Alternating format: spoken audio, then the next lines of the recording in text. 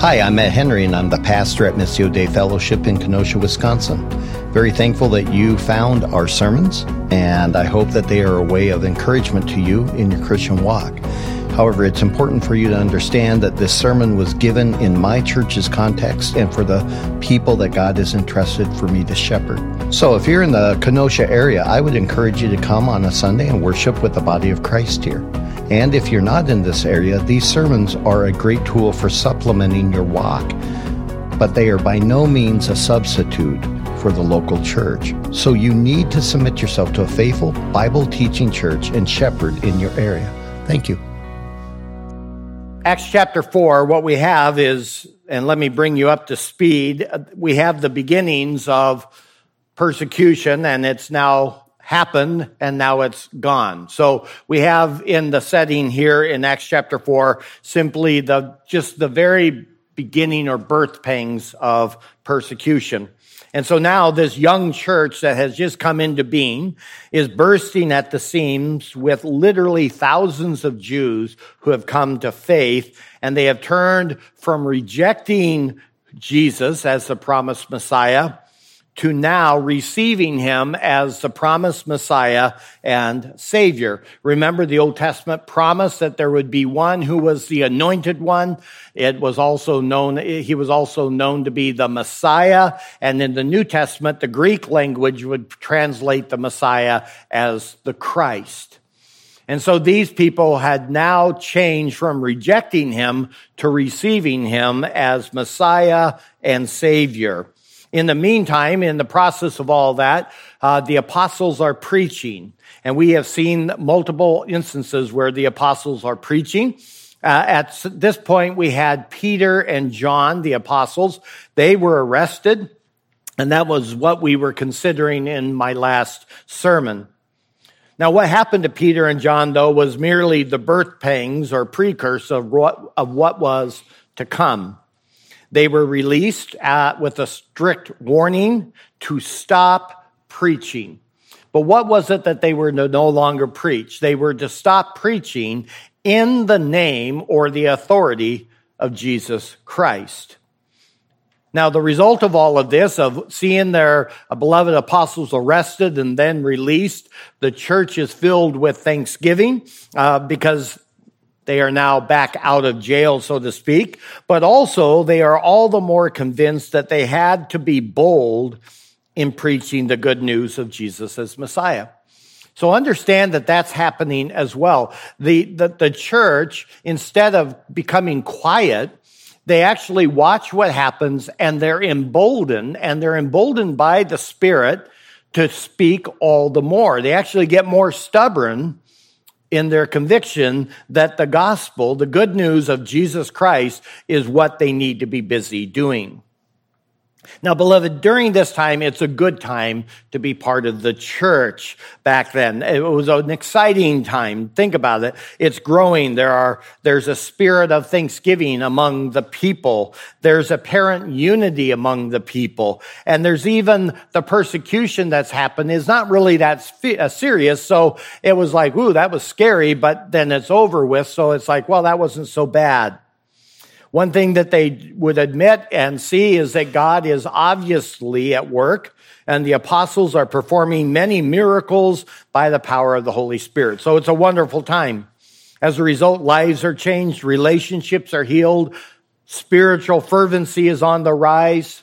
Beloved, it is a good time. If you've ever experienced that in your own life or in the life of a church, you know what I mean, where you look forward to coming to church. Everything is wonderful. There's joy in your own heart. You're seeing God work, and you're just so thankful to be part of the whole situation. But things are going to change, and they will change rather rapidly. Why? Well, the reason is simply that sin is still in the hearts of the people. Sin is in the hearts of the unbeliever, most definitely, but sin is also in the heart of the church, and we will see that worked out here, Lord willing, next week. But not today. Today, what we have is the opportunity to instead watch a young, vibrant church instinctively, and I want to emphasize that they instinctively act out their love for God and their love for one another in a very clear, simple, but life-altering manner. So with that in mind, let's read together Acts chapter 4, verses 33 to 37, the end of the chapter. Hear now the word of the Lord. And the congregation of those who believed were of one heart and soul, and not one of them claimed that anything belonged to him was his own, but all things were common property to them. And with great power, the apostles were giving witness to the resurrection of the Lord Jesus, and abundant grace was upon them all. For there was not a needy person among them, for all who were owners of land or houses would sell them and bring the proceeds of the sales and lay them at the apostles' feet, and they would be distributed to each as any had need. And Joseph, the Levite of Cyprian birth, who was also called Barnabas by the apostles, which translated means son of encouragement, and who owned a tract of land, sold it, and brought the money and laid it at the apostles' feet. We are going to think about money today. We're going to think about possessions today, because that's what the text is talking about. There are all sorts of ways that we can discuss and think about money. We can talk about giving and whatnot, but when you look at the New Testament and you look at what the New Testament talks about with regard to money and possessions, it actually ends up talking about it in a very specific manner. And it's one that you and I should actually take the time regularly to reflect on. I think we don't. I think that the bustle of life captures us and we get carried along and all of a sudden we're spit out and it's the end of another year. I would suspect that most of you cannot really believe it's December and you wonder where the year went. And all sorts of intentions that maybe you had at the beginning of the year are gone now, and it's now ready for another year. But I would even ask you, how often have you ever considered your money, your possessions, in light of eternity? And so in this passage, because that's what we have going on, I want to help you and I think about these things. When we look at the New Testament, as I said, it does it and it discusses these things in a very specific manner. Instead of talking about the amount, it always focuses on the heart and the motive for giving. In other words, the New Testament is much less concerned about how much you're giving and more about the motive of why you give and the heart behind that giving. And that is what is reflected here in our passage. It's told actually for us in a story format, and so it reads very easily and comfortably. But what it really reflects is the heart and motive for a people filled with generosity. These people are not doing this because they have to. It's not because they signed a contract or a covenant. It's not because they feel obligated. It is something that is flowing from a heart. It is flowing from a motive and a heart that is filled with generosity. And so here's my argument, or here's my thesis for today. For those of us who remember and keep close to our hearts the grace of God that has been shown to us, giving will become second nature. Let me say it again. For those who remember and keep close to their hearts the grace of God shown to them, giving becomes second nature. This is simply because true giving, hear that, true giving is the result of grace poured out in the heart of the giver. If you will, it is merely the splash of the grace that was and continues to be poured out into your heart and mine.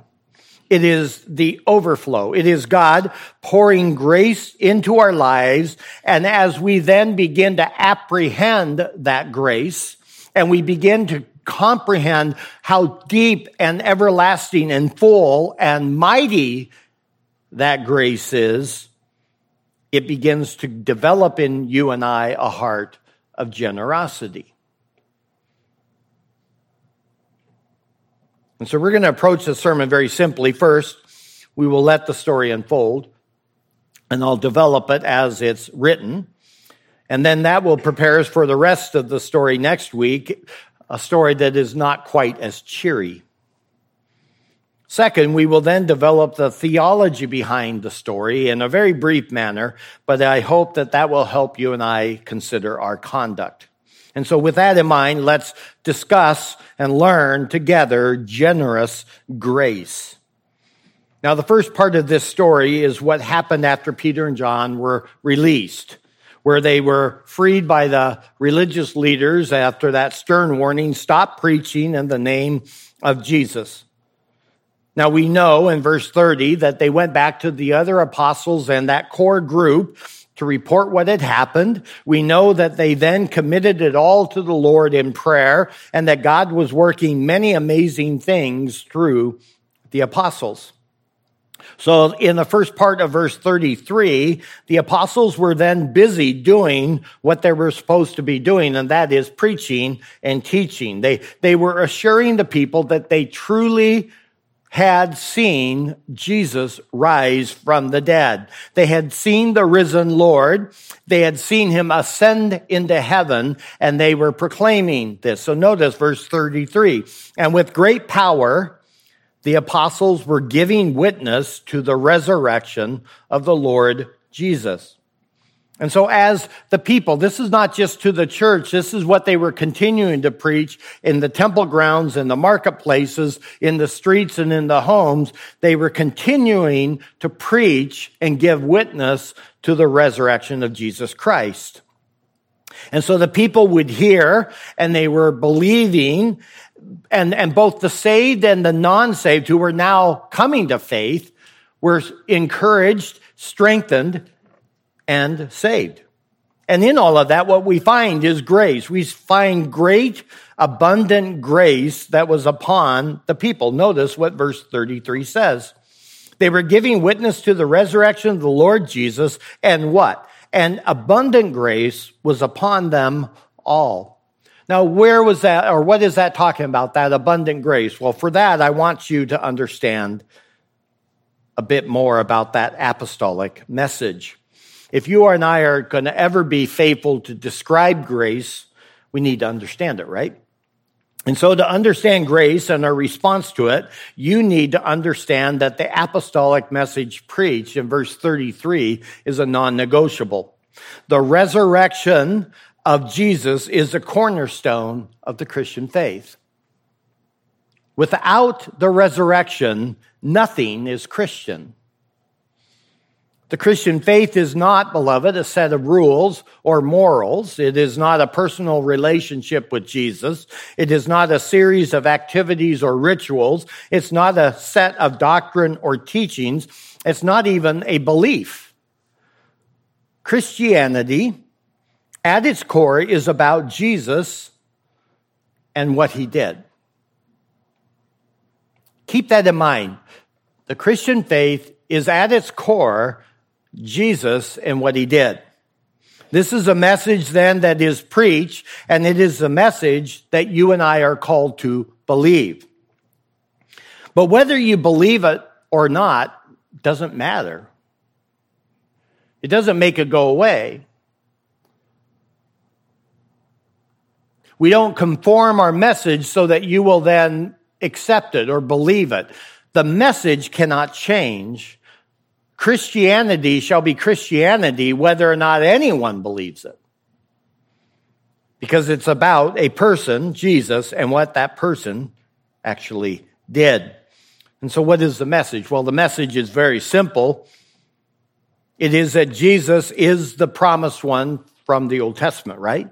That he is God in human flesh, that he is known as the God-man, that he is truly God and yet truly man, that he lived in perfect obedience to the law of God. He did what none of us have ever been able to do, and that is be sinless, right? And then he came for the purpose of dying. He didn't come to die in some empty act to show us how much he loved us or how important we are. Rather, it was to become our substitute. Hear that again. He came to die, but why did he die, beloved? He came to die to be our substitute. I remember teaching a while back here about this in a class that I and another was conducting. And the chapter was on the death of Christ and salvation. And when the people came back from the class or for the class and we were talking about it, I just opened it up with, well, what stood out for you in your homework and what is it that you came to understand and maybe have questions about? And one woman said, this substitute thing, that's really important. And I had to laugh. I'm like, yes, it is. She's like, yeah, but I've never heard that before. That's like really, really important. You need to know that. I'm like, you do? Do you know that? Do you understand that Christ is your substitute? That he took your place?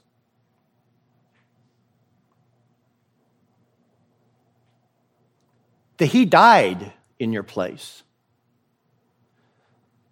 That is the whole idea of what the Christian faith is built around, that Jesus, God in human flesh, perfectly righteous, without sin, died in your place.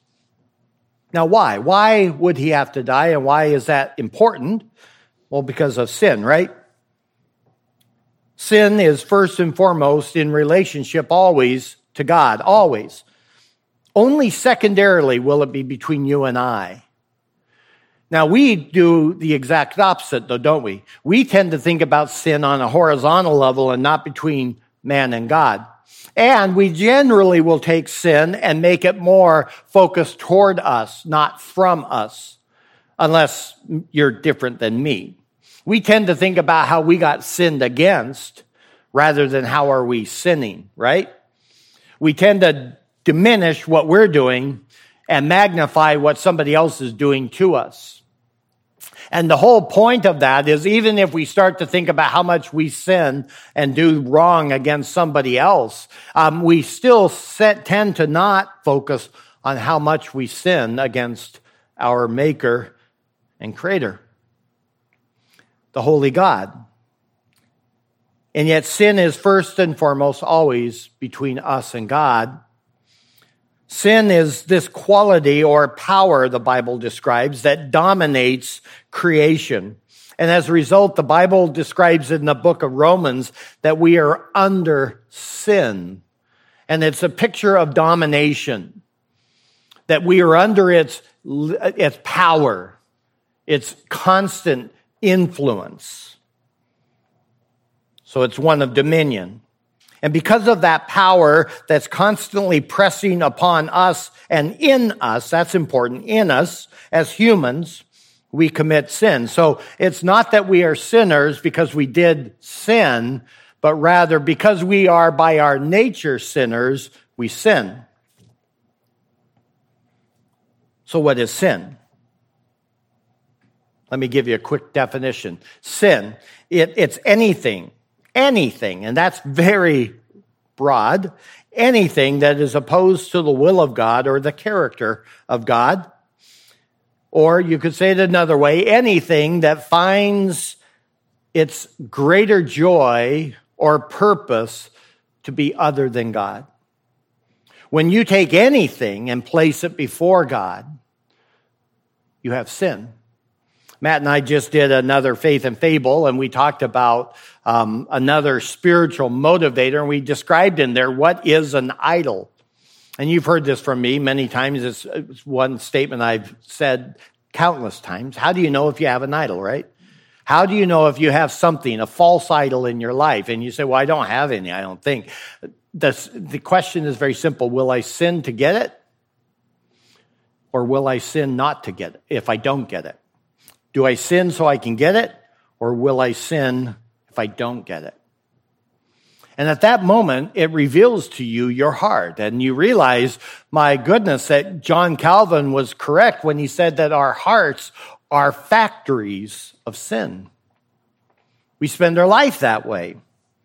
And that's what sin is. And so Dr. Buswell in his theology describes sin this way. It is anything in the creature which does not express or which is contrary to the holy character of the Creator. Now, the effects of sin, if that's what sin is, what are the effects of that sin? Well, the Bible says it separates you from God.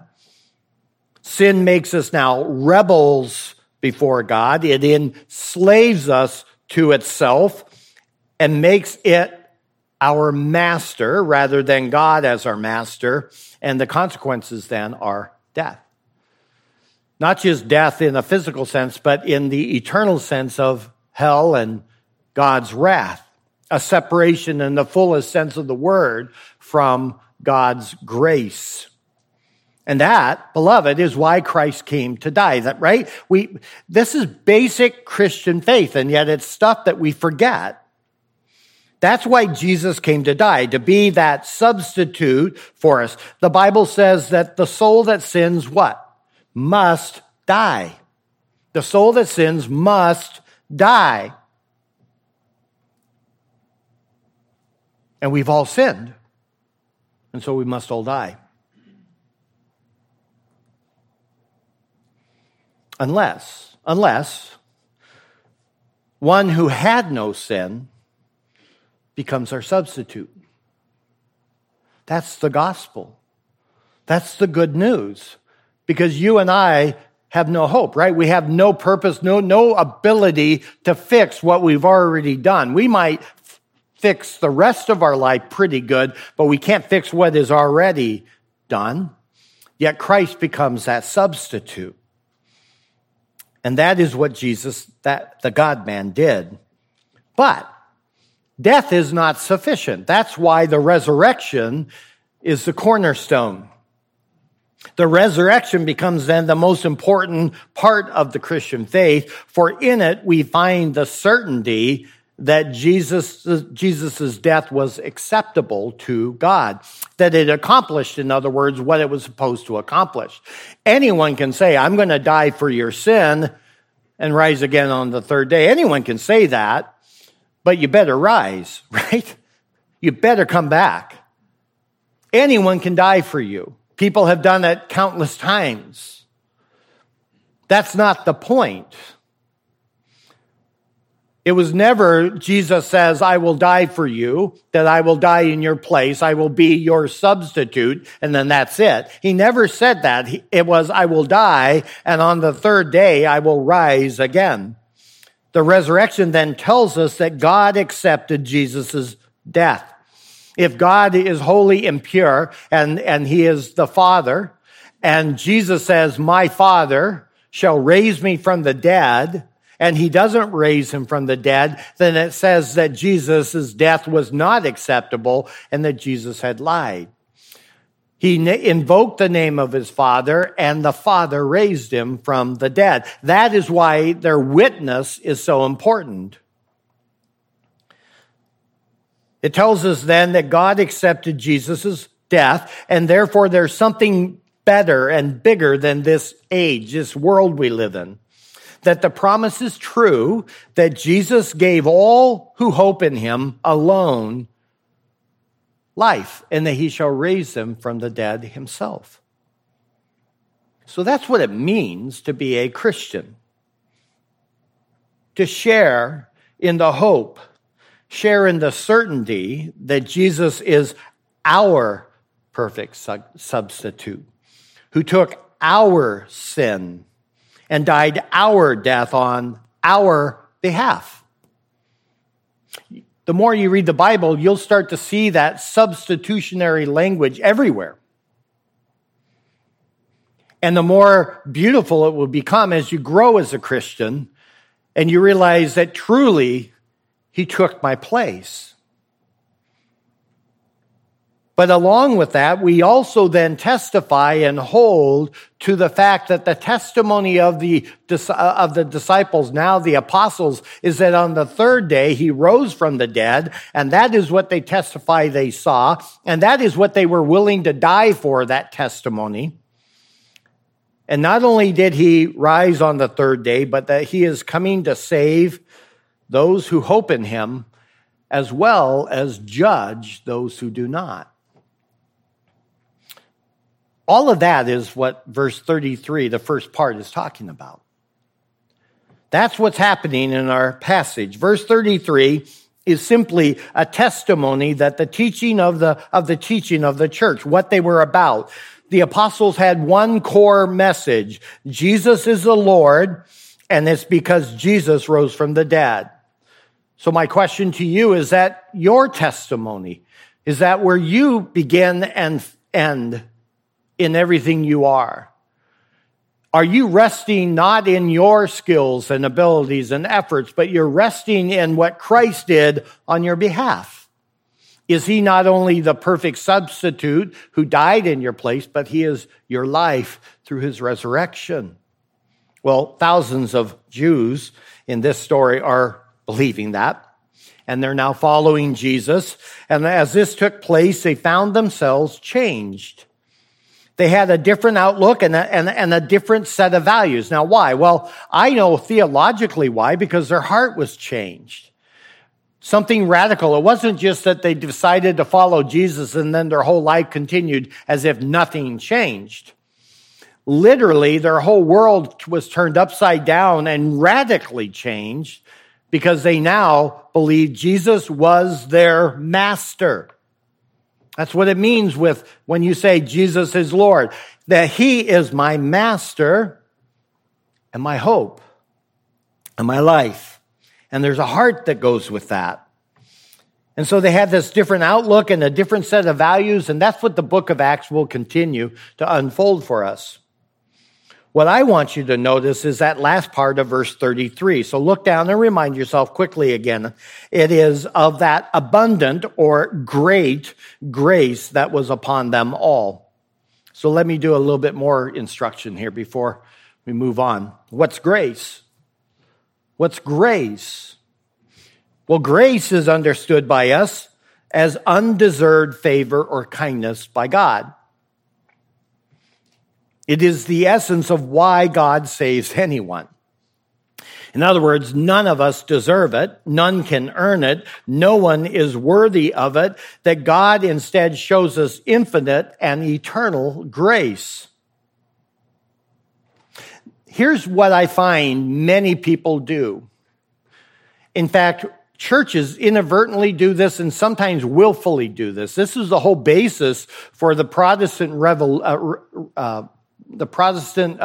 Reformation that took place in the 1500s, is that grace became something that was a transaction. Do you know what I mean by that? Grace becomes transactional. You do X, Y, and Z, and God will then give you grace. You get baptized as a baby, God will give you grace. You take the Holy Eucharist or the communion, God will give you grace. You get this, God will give you grace. So it's all, here is God removed from you. You then want grace, so you have to do X, Y, and Z, and you maybe do it a lot or a little, but as you do it, God will keep filling up your grace cup, if you will. But that is the exact opposite of what grace is. Grace is literally undeserved. Grace is in spite of you. God pours out his grace. And yet I watch people consistently exhaust themselves trying to figure out what must they do to earn God's grace. And you can't put the word earn and grace together because you cannot earn what is unearned.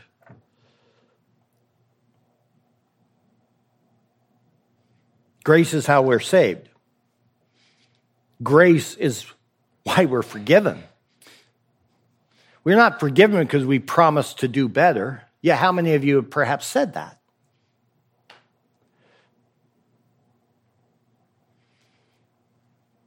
The Bible says, for by grace you were saved, through faith, and that not of yourselves, it is what? A gift of God. Not of works, lest any of you boast. For by grace. Well, that's what you actually see in verses 33 to 37. You see, grace is not only how you are saved, but grace then becomes the vehicle in which you walk for the rest of your life. And both of these is what we see in verses 33 to 37. So we start now in this passage. I think I've laid enough groundwork. Consider that sort of like your introduction. I think we can then work out the rest of the passage. We start with a very pleasant image of the generosity that comes from people who walk in true fellowship and love for God and one another. People who are aware that God has been incredibly gracious to them. He has poured out his love and kindness and mercies in every possible way to them. And they are apprehending that, and now they walk. So this grace is evident. How? How do you know or see it? Well, it's seen in generosity. It's seen in a genuine concern for the needs of believers. So notice verse 34. I want you to notice how full it is. There was not, in verse 34, there was not a needy person among them. For all who were owners of lands or houses would sell them and bring the proceeds of the sales. Not one needy person. Not one needy person. And remember, we're not talking about a couple hundred like here. We're talking about well over 10,000 people now. This church has exploded. And not one needy person. And we think of that and we process that through the thinking of Americans. And our idea of what needy really is, because it's really hard to find a genuinely poor individual here. And so we tend to dismiss this. But this was not written in an American context. It was written in a real life context, if you will, how the rest of the world functions. Not one was needy. All had their needs met. So, what do we do? What do we do if we are recipients of God's grace? Beloved, I would argue that we give. That's my argument. If you are a recipient of God's grace, then it will manifest itself in giving. God gave us who? Boy, I'd love to hear that name a little louder. He gave us Jesus. God gave us his Holy Spirit. God has given us in Ephesians every spiritual blessing. When you look at the grace of God, it always is seen in giving. It just is. Well, the same is for the young church. There were genuine needs that many were experiencing. We'll talk about why in a moment. And those who had the ability to help just simply did. There's nothing deep about this.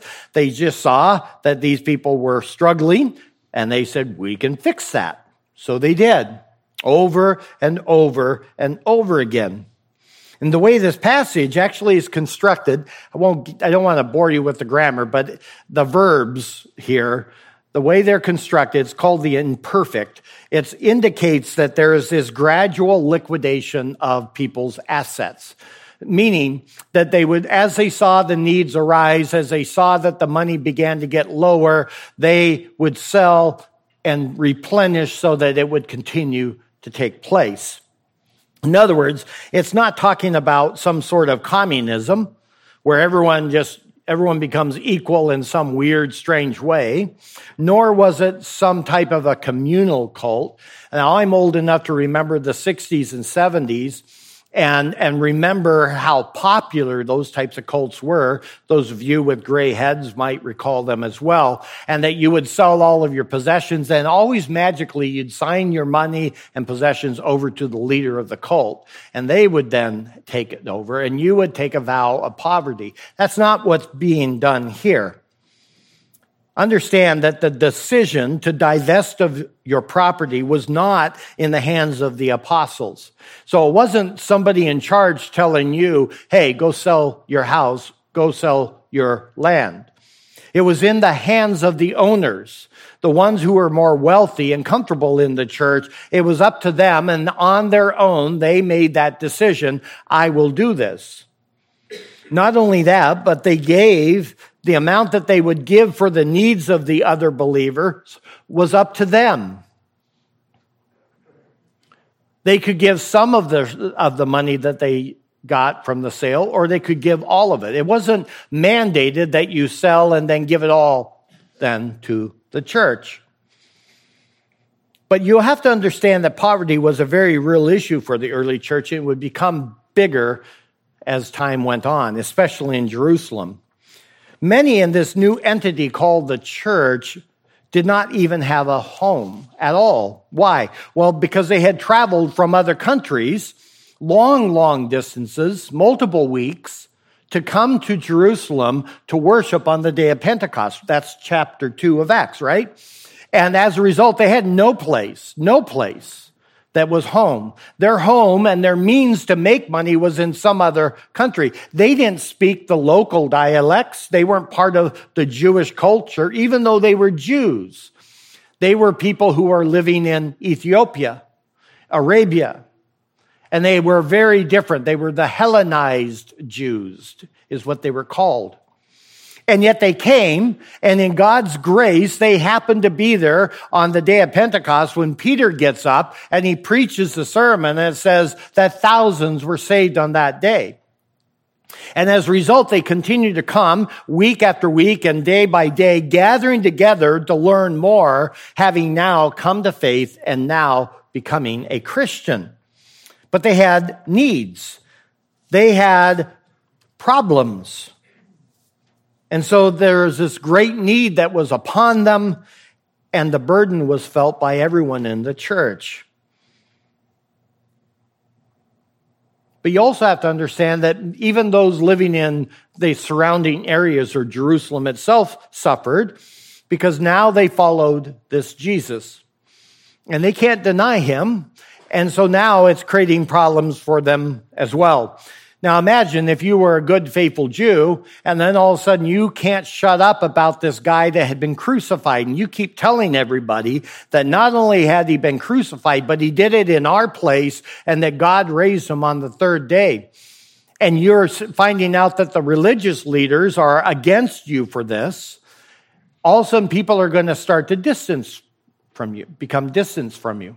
You're a pot maker, or whatever you might do. You sew, you have a food stall, whatever it might be, and people stop buying your wares. It created real division in the households. Realize that in that culture, the family unit was far more defined than we would ever have. You have to live in any culture other than the Western culture to really appreciate the pressures being put on these people. If you are a son living in the house of your father, and you have your grandfathers there as well, and the whole idea of honor and shame, you are creating all sorts of problems in your home. In fact, just keep your finger there and turn to Matthew 10, and just think about in this coming celebration of Christ's birth, think about what Jesus came to do.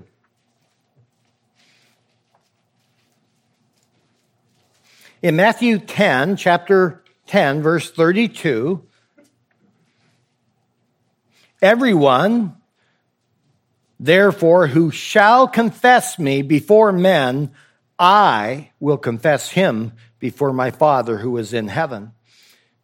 You have to confess Christ as Lord, right? But whoever shall deny me before men, I also will deny him before my Father who is in heaven.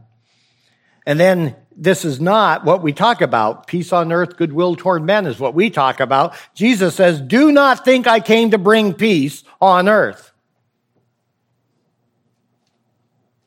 I did not come to bring peace, but a sword.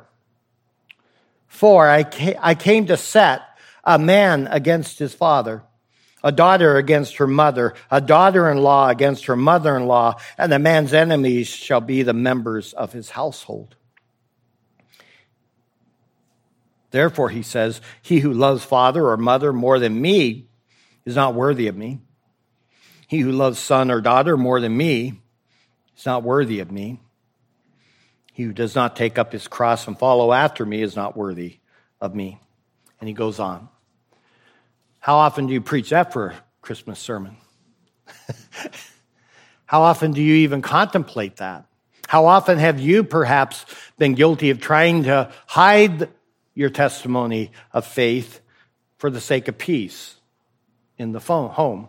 Because you know it's going to create separation. Christ says you just don't get that option. That's not one of your options. You stand and fall with Jesus. Understand that he meant that he was going to separate. We talk about the Christian faith somehow as that, you come to Jesus and he'll fix your marriage. Actually, there's every good chance that he'll separate your marriage. We just can't accept that. And we don't understand exactly how serious it is. And so we keep thinking that there's a way that we can believe in Jesus and follow him and call him Lord, but have no intention of following truly. Well, these new believers were not that way. And they were caught creating this division. Jesus is now Lord. He's your hope and priority. And that means everything in their life changes. And so in Acts, what you have is people who will no longer go to the temple to sacrifice. And that's bringing all sorts of shame to their family. They're telling everyone in their home that Jesus really is the promised one that they were waiting for. And this creates the division, and that brings financial problems. So what does the church do? It rises up and responds to it. Now notice in verse 35, back in Acts, that this giving was a very public giving. They actually lay the money at the feet of the apostles. Can you picture that? They would come with their money and lay it at the feet of the apostles. Now, this is likely done at the temple area known as Solomon's portico or porch, a very large area. It was covered. It was a place where the people would normally gather to learn and instruct. So the early church throughout the week, and you had to come in groups because there's no way the thousands could fit, but you would come and you would be instructed there, and the apostles would be seated. That was the typical way that in that culture they would teach. When you would sit, now it was time to instruct. In our culture, you stand, right?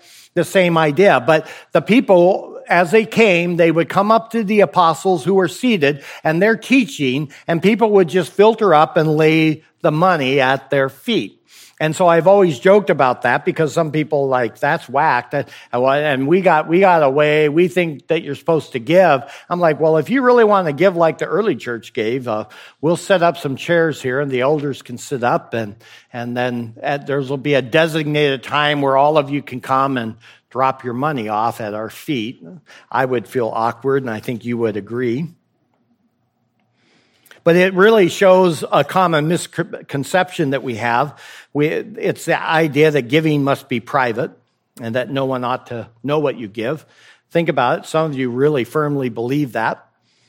And usually it's from Matthew 6 and verses 3 and 4. But when you give alms, do not let your left hand know what your right hand is doing.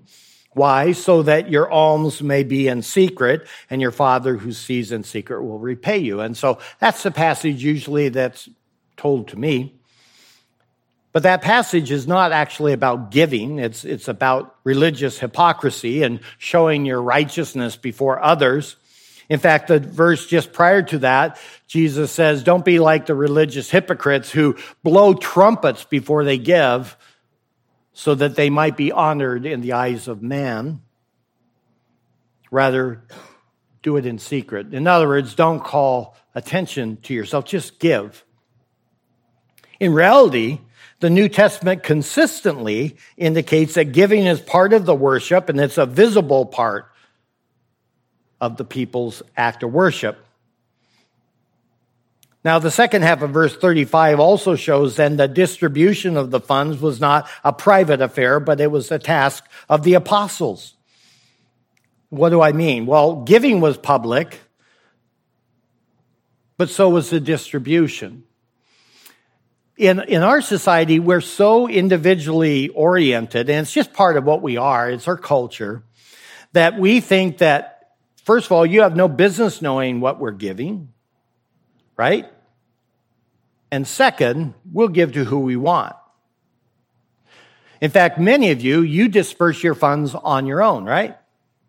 I'm not here to say this is the way we should do it or not. I'm just saying many of you, your life is, I will decide how much I give, and it's nobody's business, and I will give where I want to give, and you disperse it over here and over there. And during the Christmas season, most of you are getting inundated. Now it would be with emails seeking that year-end donation. I think we just recently had something called Giving Tuesday. I still don't know what that is, but I also got slammed in my email box for Giving Tuesday. I don't know who invented that. Probably the same one who invented Valentine's.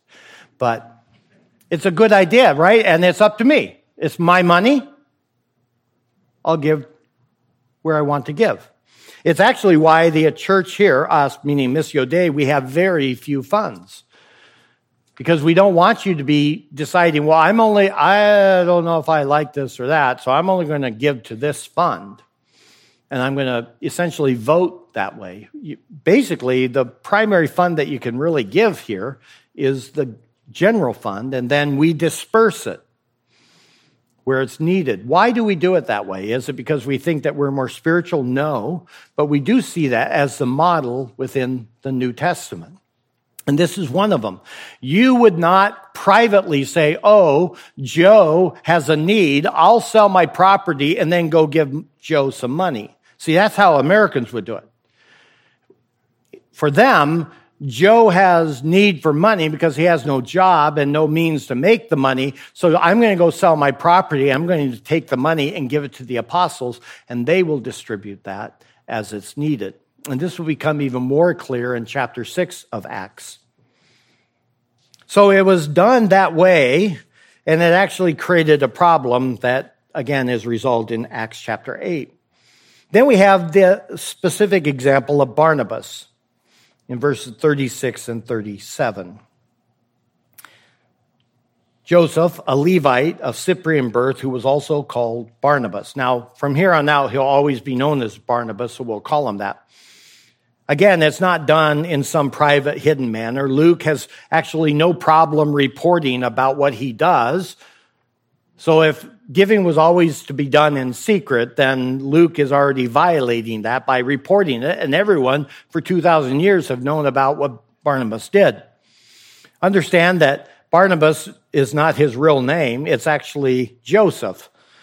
This is just free for you trivia. Joseph was the second most popular name in the Jewish culture.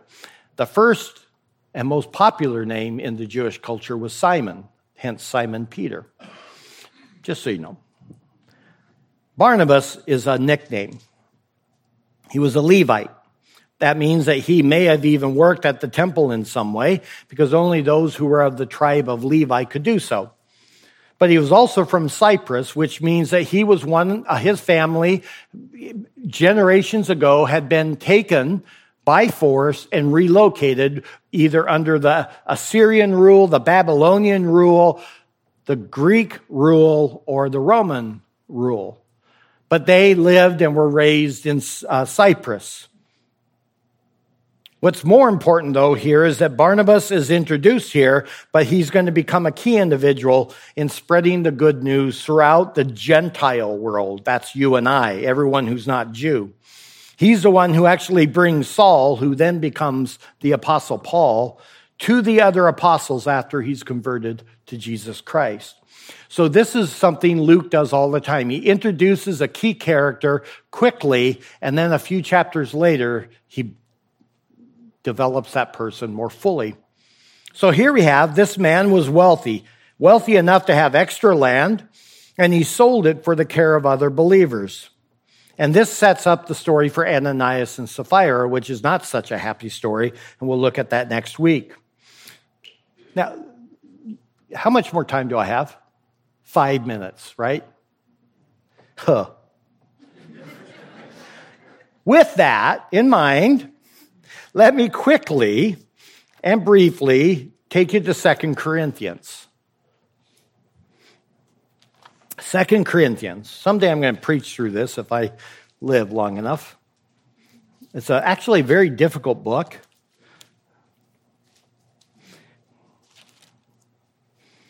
And I think it's misunderstood by people a lot. But then 2 Corinthians 8 and 9.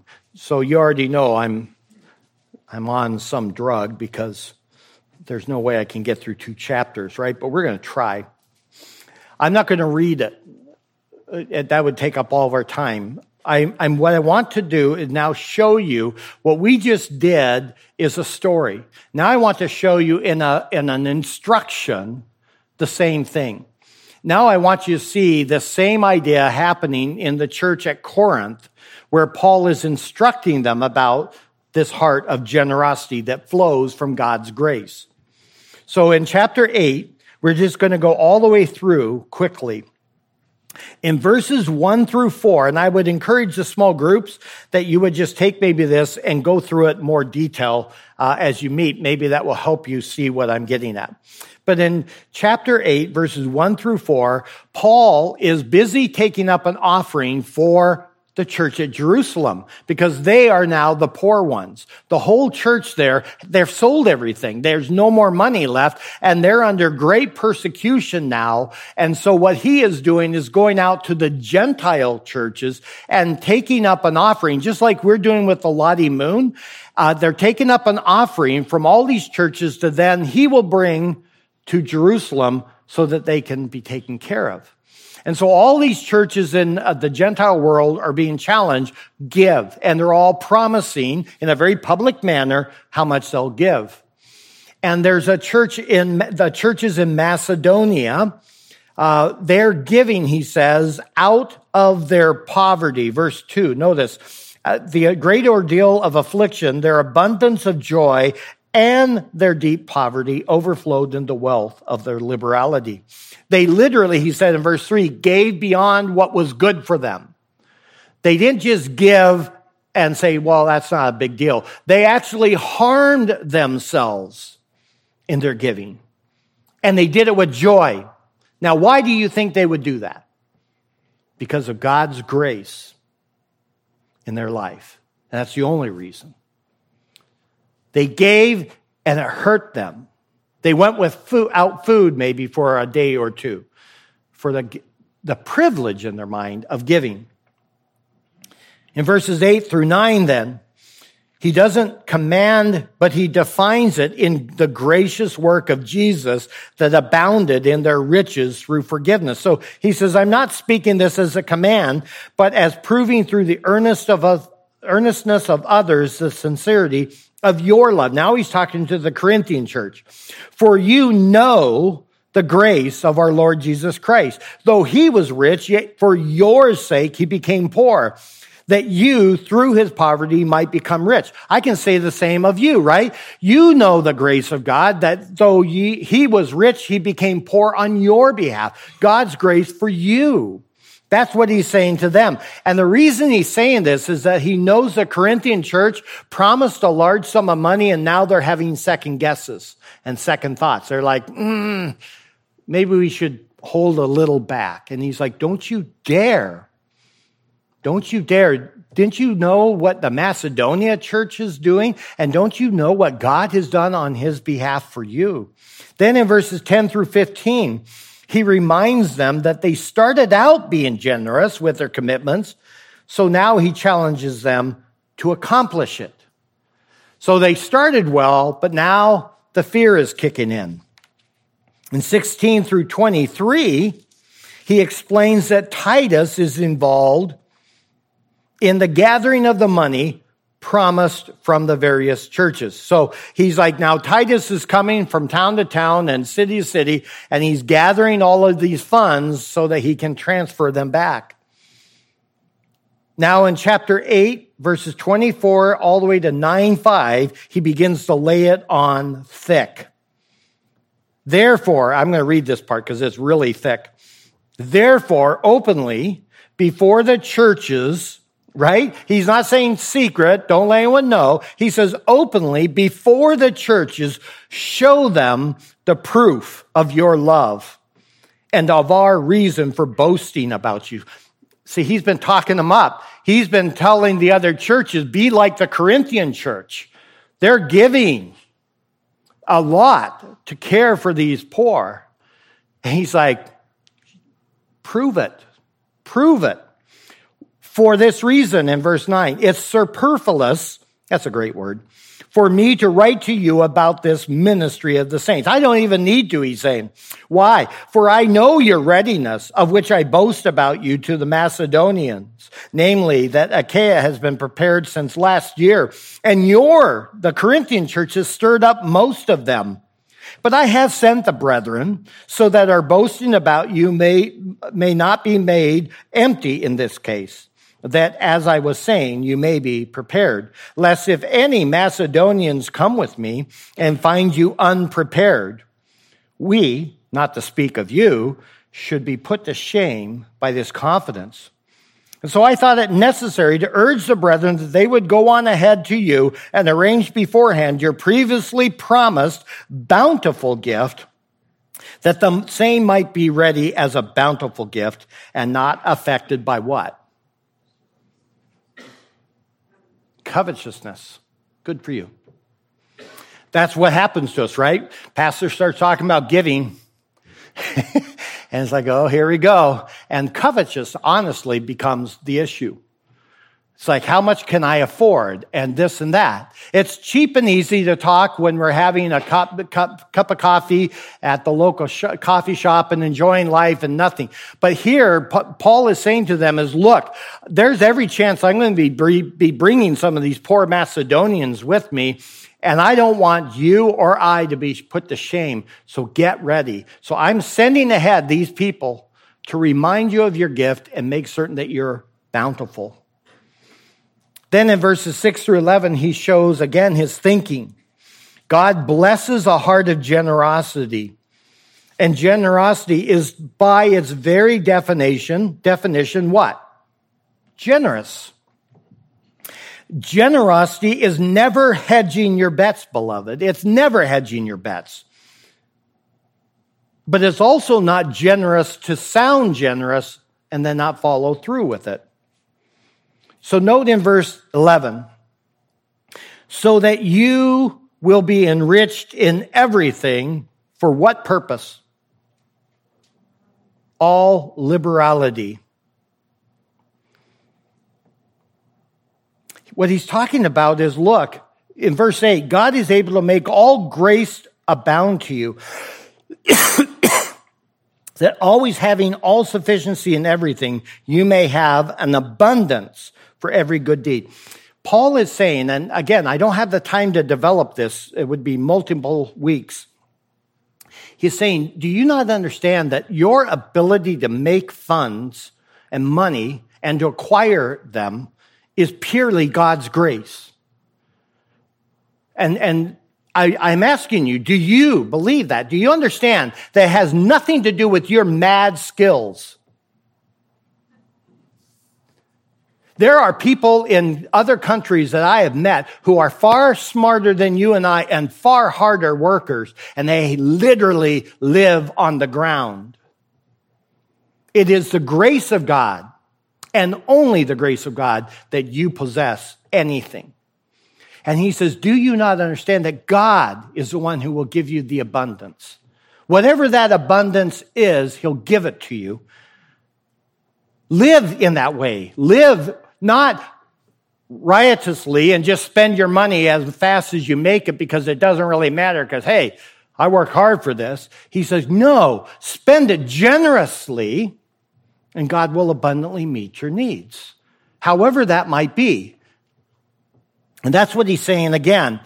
You will be enriched in everything. For what purpose, though? Not for the second home and the long vacation and the newest cars and the fanciest this or that. It's for all liberality, which will then produce thanksgiving. We say a little bit more, and then we'll give. And God keeps saying, give, and I will then multiply as I see fit. Why did you receive maybe raises this year? Some of you might be already expecting a bonus at the end of the year. Why? What is your mindset of why did God grant me the ability to work for a company that's now going to give me a 10% bonus at the end of this year because of the company performance? Is it because of, again, your mad skills? Or did God enrich you for generosity? What is the purpose for which you make money? We wait until we have enough. God says we ought to, though, give out of a heart of generosity and then wait upon God to refill as he decides. This is the idea that Jesus calls storing your treasures where? In heaven. He literally forbids you to store it on the earth. He literally forbids it. In verses 12 through 14, then, of chapter 9, it brings us to the heart. So let me read this. In verse 12,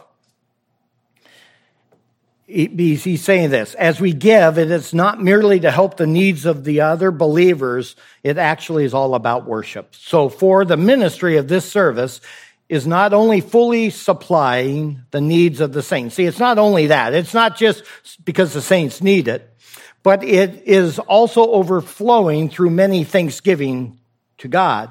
See, it's this vertical. Why? Because of the proof given by this ministry, they will glorify God. Who? The church in Jerusalem. They're going to glorify God. Why? For your obedience to your confession of the gospel of Christ and for the liberality of your contribution to them and to all. While they also, by prayer on your behalf, yearn for you because of the surpassing what? Generosity? No. The surpassing grace of God in you. It's the weirdest thing. There are people who literally have no ability to give. They're just destitute.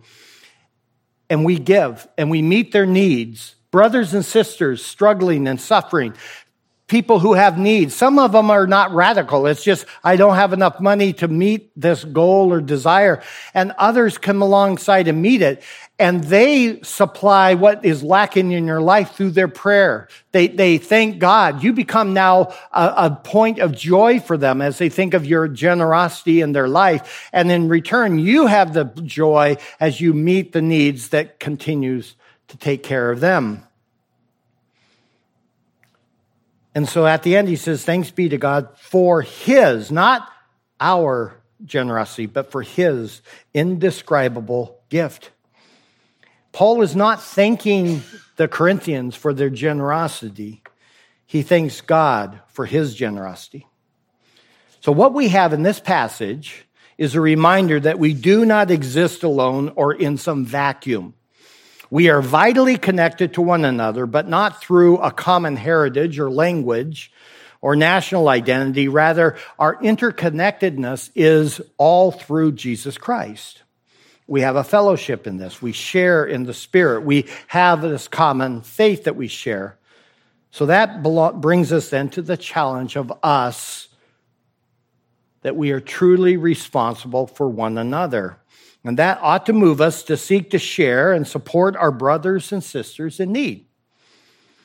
Now, beloved, you can give for many reasons, and you can give and withhold for many reasons. The Bible says, though, that A thankful heart that is fully aware of the generosity of God toward you and I will compel you to be generous as well. I want you to grasp that. Your generosity is a reflection of how you view God's grace. Wrap that around your head. That's not me. That's just simply what the Bible is saying. You reflect God's grace in your generosity. Now, next week, we're going to see two people who give the external appearance of generosity, but their heart was covetous. So what do I ask you to do? I ask you simply, consider the gospel, consider the riches of God's grace toward you, and then reflect on how you reflect that in generosity. Let's pray. So, Father, nothing strikes more at the core of the American heart than money. I give you the message, I give you the confidence because in your word is much blessing and encouragement and instruction.